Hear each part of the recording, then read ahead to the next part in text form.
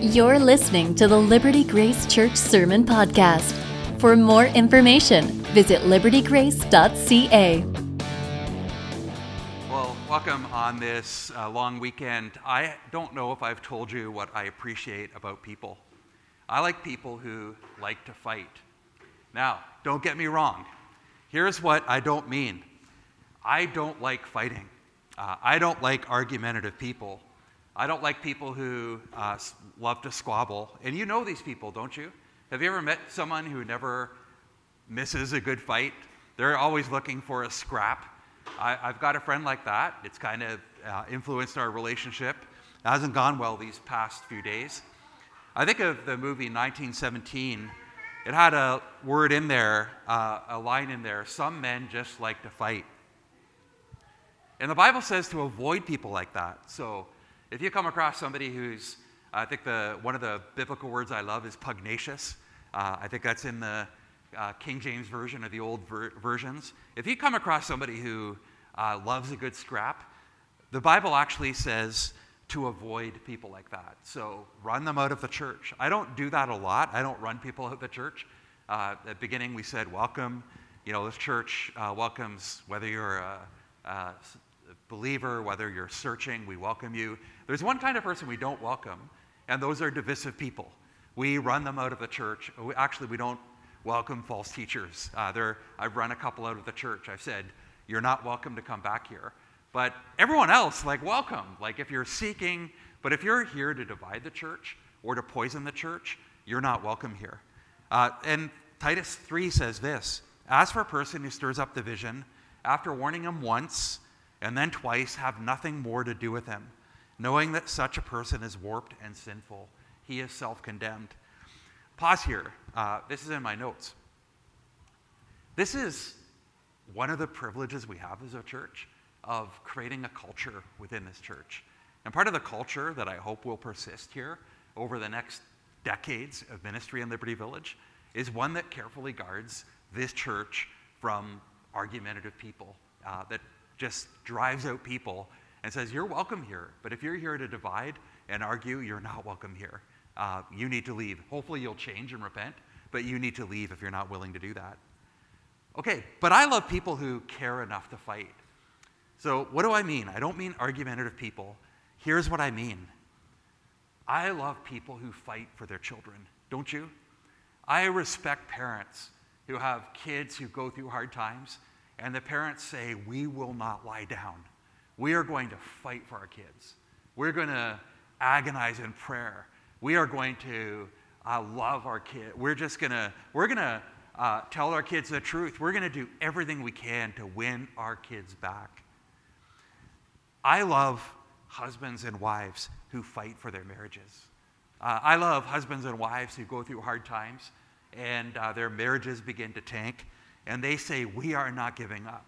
They say, remember, we stood and we promised in front of people that for better, for worse. And I understand marriages fail. If your marriage has failed, I'm not, the last thing I want to do is heap condemnation on you. But what I'm saying is, as somebody who's married and has had to fight through difficult times, I love people who say, I'm going to do whatever I can to fight for this marriage. I love people who love me enough to sometimes tell me the truth, even though it's hard for me to hear. They're fighting for my good. They're fighting for what I need to hear. I love men and women who love God so much that they're willing to fight for Him. They're willing to even lay down their lives for God, no matter what it takes. I could go on and on. The older I get, the more I just love people who are willing to fight for what's worth it. I have all the time in the world. I have no time for argumentative people. I have all the time in the world for people who fight for what's valuable. Now, why am I bringing this up? You might be surprised that God has that kind of fight.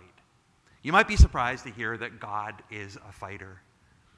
You might never have thought of God as a fighter before, but in the book of Joel, we encounter God who is a fighter. We're well on our way through the Bible this year. As you know, I was saying to Shar, it feels like somebody's taken 2023 and they've said, this is going too slow, and they've kind of turned the dial, and now it's like, slow down, come on, how did we get to August, right? And how are we like well into August? Next week we're in the middle of August. Slow down. We're well on our way through the journey through the Bible. And today we're looking at one of the prophets called a minor prophet, which really means a smaller prophet. Minor doesn't mean unimportant. Minor means smaller. And it's actually one of the smallest books in the whole Bible. So I encourage you to read it. If you haven't read Joel, you read it. I remember hearing a preacher say, one day we'll get to heaven, we'll meet all these prophets. You'll be meeting Joel, and Joel will say, hey, how did you like my book? And you'll be there like, awkward, like, I don't know, I'm sure it was good. I encourage you, read Joel, it's excellent. Read all the minor prophets, it's so good. We don't really know much about Joel. We don't know when he prophesied. Often with the prophets, you know, kind of the king they served under, you know, the circumstances. Here, we know one thing about Joel. We know his father's name. Verse 1, Harold read it. Otherwise, we don't know the date. We have guesses. We don't know the details of the offenses, but we do know his message. And here's his message. God is a fighter. God is a God who fights. God is a God who cares enough to fight for what's worth fighting for. Now, this is, on one hand, very shocking news for us, where a lot of us think God is some, I don't know what you think of God, right? A lot of us have a very twisted view of what God is. We think of him as being, the popular image of being a grandfatherly, benign creature somewhere. And here, the picture that this part of God's character that's revealed to us is, do not picture some passive, distant character. God is a God who fights. God is a God who burns with passionate anger and love for his people. By the way, they're flip side. God's anger and his love are, why does he fight? Because he loves. We're going to see that today. The reason that he fights is because he cares. He is not apathetic. And that is very good news for us. God is not there shrugging his shoulders when he looks at his people going, what are you going to do? God is a God who deeply cares. God is a God who cares enough to fight. And that's very good news for us. We're going to see today, actually it's both good and bad news. We're going to see that there's a good side to it, but there's a fearsome and scary side to it. So here's what we learn in the book of Joel. We learn that God is prepared to fight. And there's two ways that we see God fights in the book of Joel.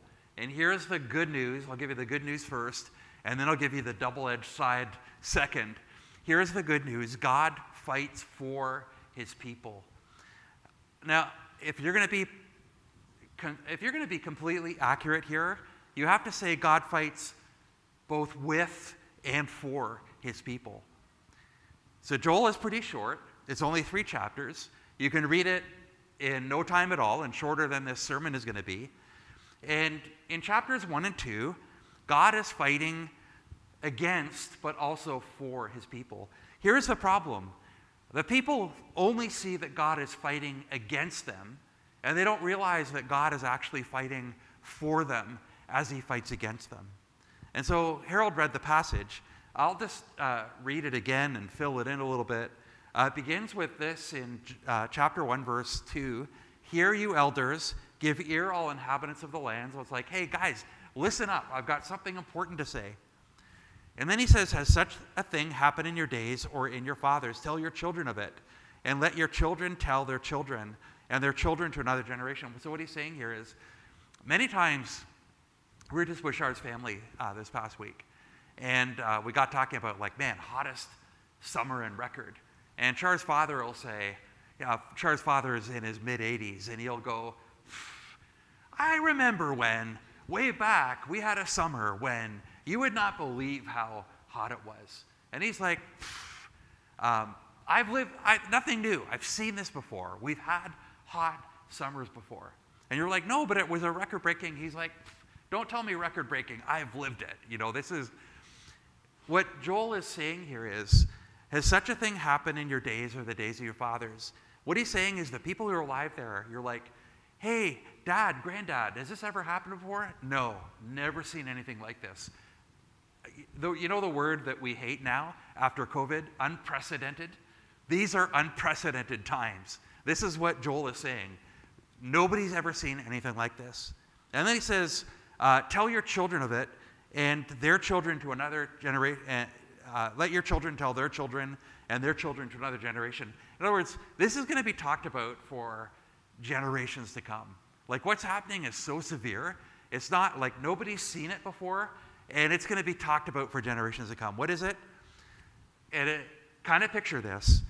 This sounds so minor to us today. You're going to read this and go, what's the big deal? But it is a big deal. What the cutting locust left, so the one type of locust comes, you're like, phew, I'm so glad that locust is gone because there's stuff left over. Well, then the swarming locust comes in and eats it. And then the swarming locust leaves and you're like, phew. And then the hopping locust comes in and eats more. And then the hopping locust leaves and the destroying locust comes. And so, you and I think, oh, cute, grasshoppers, right? Like, isn't that like big deal? The reality is what we're talking about here is total destruction of the crops. Complete and utter crop failure. So serious that it would take years to recover. If you can picture I had a beautiful drive this week up in Highway 9. I had to do a funeral, and so I was driving from Charlene's parents. Her family was in town, and I felt like I was miles away from Toronto, and you're seeing these cornfields. You're seeing all these amazing, like, it's just amazing. You get out of Toronto, you're like, they still grow food here. So I thought it all came from California and Mexico. It's like, no, there's still food here. Well, imagine if 1 year, all the crops were completely destroyed. And just to picture that, like, you go to the grocery store, you know how inflation is already high? Picture just bare shelves. Like, there's nothing there. And what you can get is, like, there's almost nothing. That's what we're talking about here. And this is not hard to imagine. To this day, locusts continue to be a major problem around the world. A huge percentage of the world, especially in Africa, is still affected by severe locusts. If you look at the 80s, there was a period of a number of years where it was actually like a plague of locusts for many years. They cover vast areas. They, like, miles, like the area is full of them. And they devastate crops. They wipe out produce of, like, entire countries and whole areas. It can lead to famine and starvation even today. I read that one swarm can eat millions of plants every day. And so you're talking about, even today, this is something where if you were in Africa saying, parts of Africa saying, a swarm of locusts are coming, they would get this passage. They would say, like, this is bad. This is really bad. In verse 10, Joel says, this is the result of this. The fields are destroyed. The ground mourns. A poetic language, the ground is like, like, this is horrible. What's happened? Because the grain is destroyed, the wine dries up, the oil languishes. Now, you and I are saying, whoop-de-doo, right? Like, I don't really care about the grain, the wine, the oil. Like, I can go a week or two without grain or oil or wine, no big deal. But as one scholar says, grain, wine, and oil were basically the staple diet of Mediterranean countries. So the grain was used to make bread. The fruit of the vine was your daily drink. Olive oil was for cooking, cleaning, lighting, and a lot of other things. And so what he's talking about, when he's talking about, like, grain, you can't eat. Wine, there's nothing to drink. Oil, like, you can't turn on lights. Like, you can't do anything. Their whole way of life has been destroyed. We can cope with most things until our basic lifestyle is affected. In Liberty Village a few years ago, I don't know how many people were living here. Do you remember the floods that came that one year? On King Street, the underpass there was completely flooded. The power was out. It was bad. And I remember being in my condo going, how many days is this going to be? Like, we can't travel anywhere. The electricity is out. You're opening the fridge going, like, I think we can last a day. Like, you're starting to eat all the ice cream because you're like, what do we do with this? It's like, we're not going to throw it out. So, and then you're like, I have no cell phone. I have, like, there's nothing, like, you're thinking, we can't live this way. Or the water's off. Do they ever turn off your water in your condo? And you're thinking, like, you're looking at your clock going, it's been an hour. Like, every time you go to wash your hands or get a cup of water, you're like, we can't live this way. This is bad. Now that's just a microcosm of, imagine if this was our reality. Imagine the electrical grid was down, the cell phones were down, the grocery stores were closed. It is bad. In chapter 2, I'm going to just give you a preview. Joel says this is a coming preview of what's coming. There's going to be an invading army. So the locusts are part 1, and invading army is part 2. So in other words, it gets worse. And all of this to say, what is Joel saying here? The people are saying, God, why? And here's a message of Joel. God is fighting for his people. God is so committed to his people that he's willing to use extraordinary means to get their attention. You know, for the people in Joel's day, they were looking at all this stuff happening, going, why? And Joel comes along and says, let me tell you why. God is fighting against you because he's actually fighting for you. God is trying to get your attention. He's trying to wake you up. And the only way he can wake you up is to make you feel your need of him. Now, let me be clear here. Life is complicated. The Bible does not teach that anytime something bad happens, that it's because God is punishing us or trying to get our attention. Life is much more complex than that. It does teach that God is intimately involved with every detail of our lives, And it could be that sometimes, I think a lot of the times, God is using the circumstances of our lives to shape us.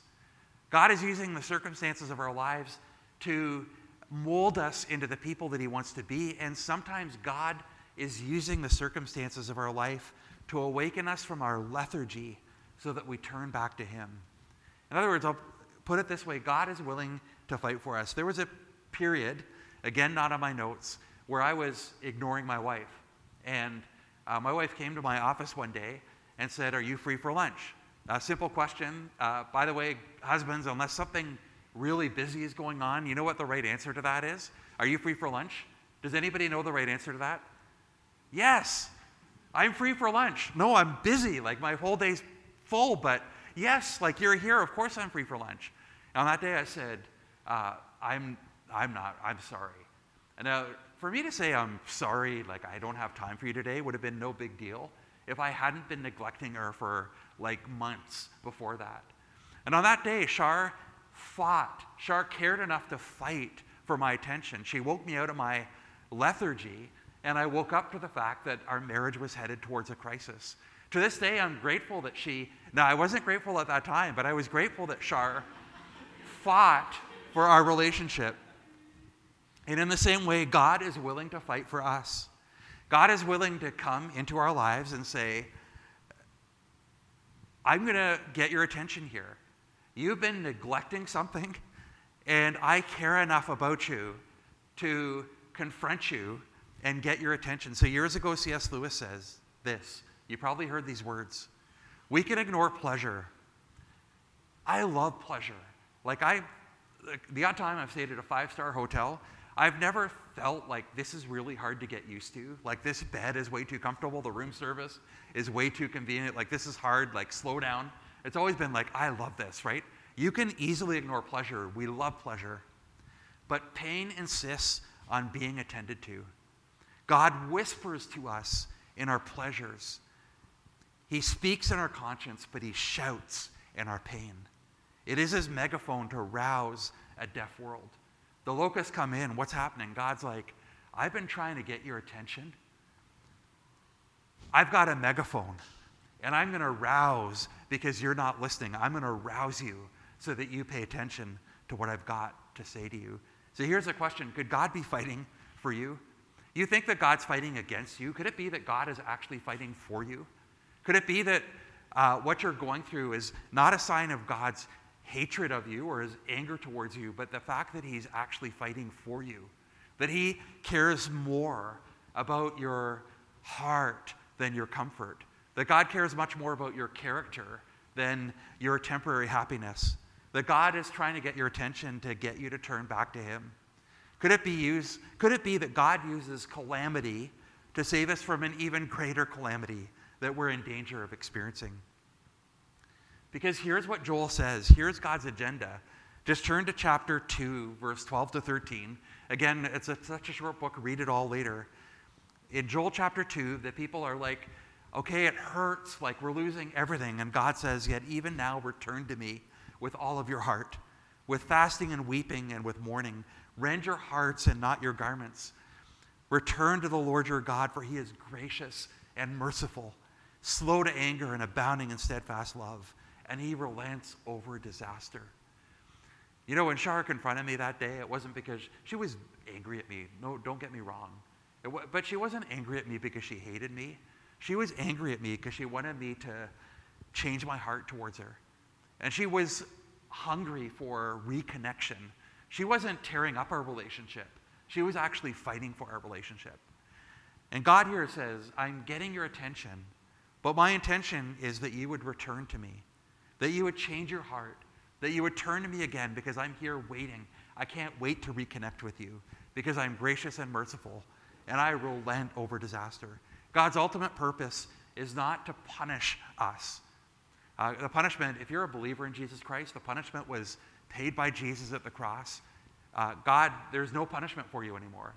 He can't punish you.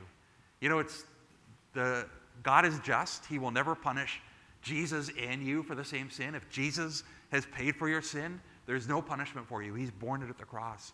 Once you trust in Jesus, he will discipline us. God will discipline us to draw us back to him. His aim, though, is to restore us so that even the hard things that we go through are for our good. In verses 18 and 19 of chapter 2, then the Lord became jealous for his land and had pity on his people. By the way, are you glad that God gets jealous for you? Have you ever been in a relationship and somebody's coming onto you that's not the person that you're in a relationship with, and you're looking over and you're not encouraging this, but you look over and you see the person you are in a relationship with. If they're giving the other person the stink eye at that point, that's a good sign, isn't it? That's a sign that they're. Isn't it amazing that God looks at you and says, I'm jealous for you. I want you. I love you so much. I'm just not going to look at you when you're flirting with other affections and go, what are you going to do? I guess they're cheating on me, whatever. God is jealous. And so Joel says, the Lord became jealous for his land and had pity on his people. The Lord answered and said to his people, behold, I am sending you grain and wine and oil, and you will be satisfied. Remember, these things God took away, they turned back to him, and God says, I'm giving you grain, wine, and oil. Everything that I took away, I'm giving you. And you will be satisfied. I will no more make you a reproach among the people. In other words, God is saying, I'm only trying to get your attention.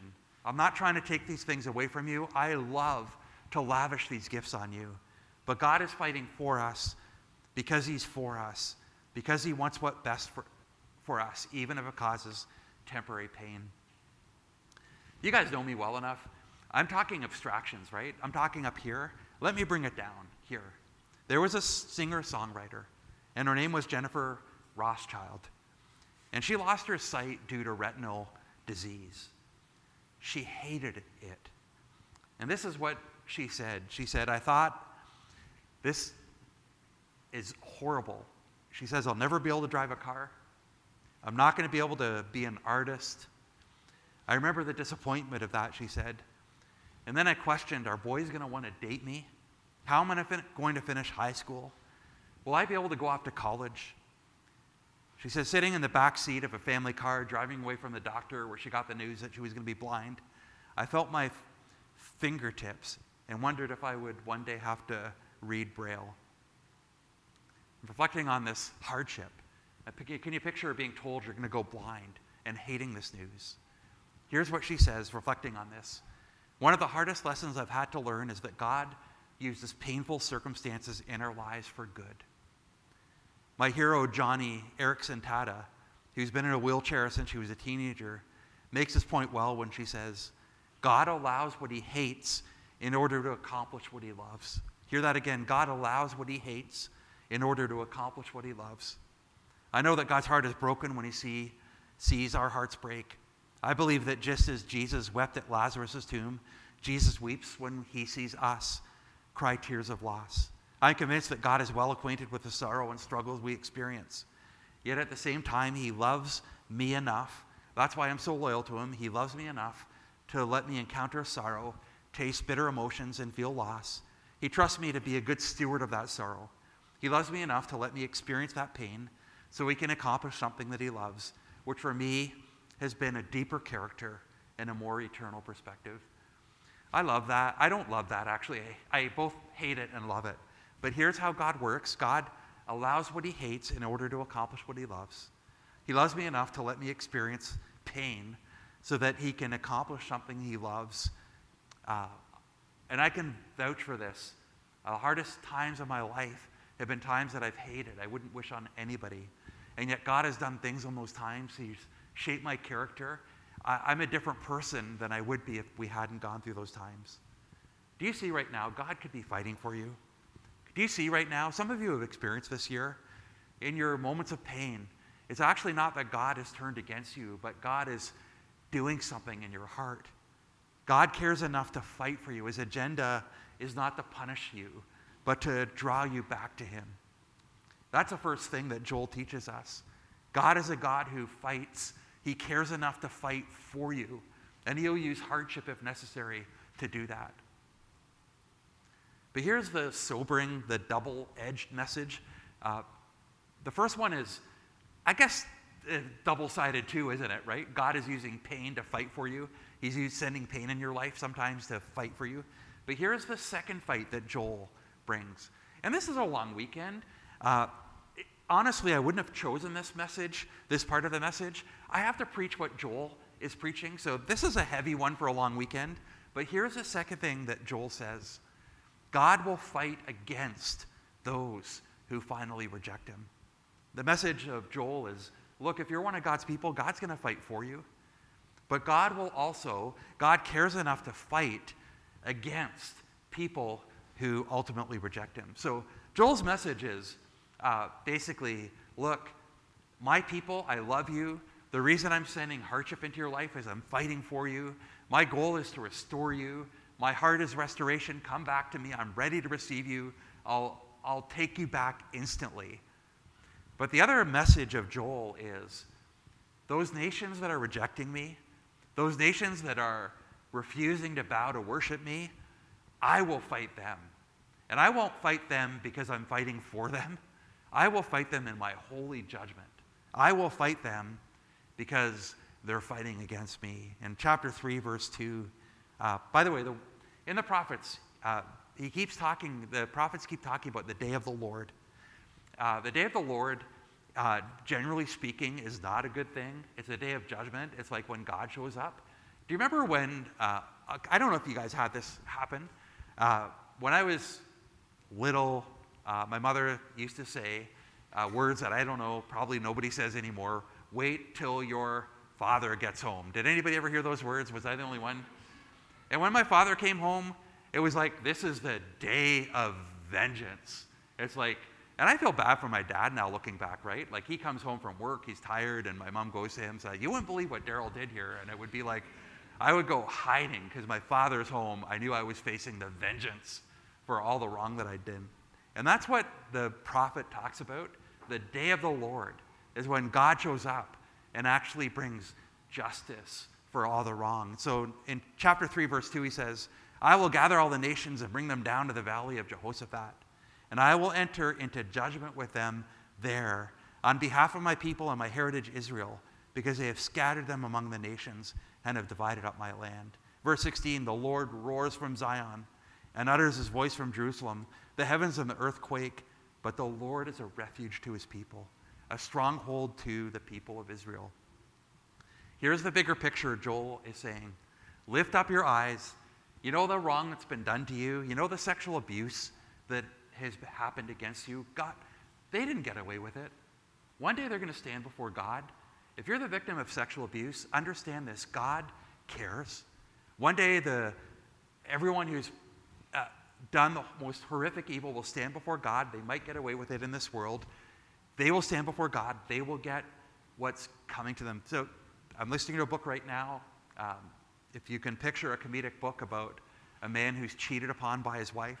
And it gets to the point where he's like, I want to take vengeance. And then he realizes, I don't need to take vengeance. I don't have to go after the guy who's cheating with my wife. I don't have to go after my wife.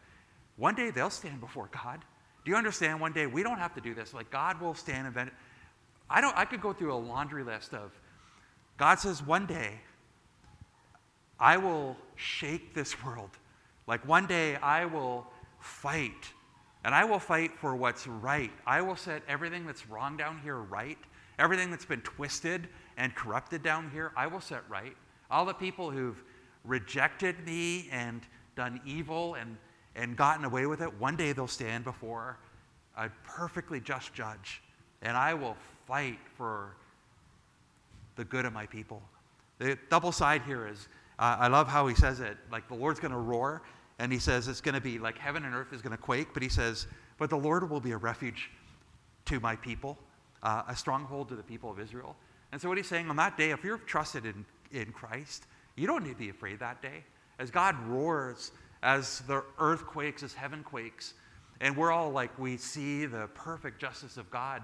He's like, you don't have to worry. If you've trusted in me, you're mine, you're safe. But on that day, if you persist in your rebellion, you can expect judgment and destruction. So much of the Bible is about this uncomfortable topic, which is so necessary, about universal judgment. We will all stand before God, accountable for our sins. Judgment will be done, perfect judgment. How will anyone stand? On that day, Putin will stand before God. On that day, Hitler will stand before God. On that day, we will stand before God. On that day, we'll have to answer to the perfectly just judge. There's only one way anyone can stand on that day. Call on, this is J.I. Packer who said this, Canadian theologian. He says this, call on the coming judge to be your present Savior. As judge, he is the law, but as Savior, he is the gospel. Run from him now, and you will one day meet him as judge without hope. But seek him now, and you will find him. You will discover that you're looking forward to that future meeting with joy, because now there is no condemnation for those who are in Christ Jesus. Friends, God is a God who fights. God is a God who fights for you. God is working in your life because he wants your heart. God is also a God who will one day fight against everything that's evil in this world. Our only hope on that day when justice is done is that we fled to Jesus and hidden in him. He is our hope. And when we're in him, we can stand. We can know that we are his, both now and forever. Lord, I thank you for who you are. I thank you that you are a fighter. Lord, I thank you that in your perfect love for us, that you're willing to come after us. Lord, thank you for loving us this much. Thank you that you didn't just write us off when we sinned. Thank you that you sent Jesus to pursue us. And thank you right now that you're pursuing us even through the events of our lives so that we can turn back to you, that we can find in you everything that we need. And Lord, I pray for if there's anybody here who hasn't fled to Jesus as their Savior.